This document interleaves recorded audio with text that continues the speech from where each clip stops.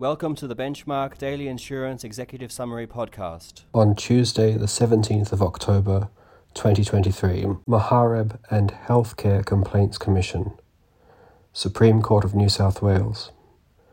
Commission did not have to afford procedural fairness when deciding to discontinue a complaint on the basis that the relevant hospital was treating it as an unlitigated claim in negligence. Judicial review was not available. Stokes and Stokes, Supreme Court of New South Wales. Family provision. Court assessed family provision appropriate in favour of the daughter of young deceased from an earlier relationship, where the deceased also left a widow and infant child. Graham and Peabody Energy Australia Proprietary Limited.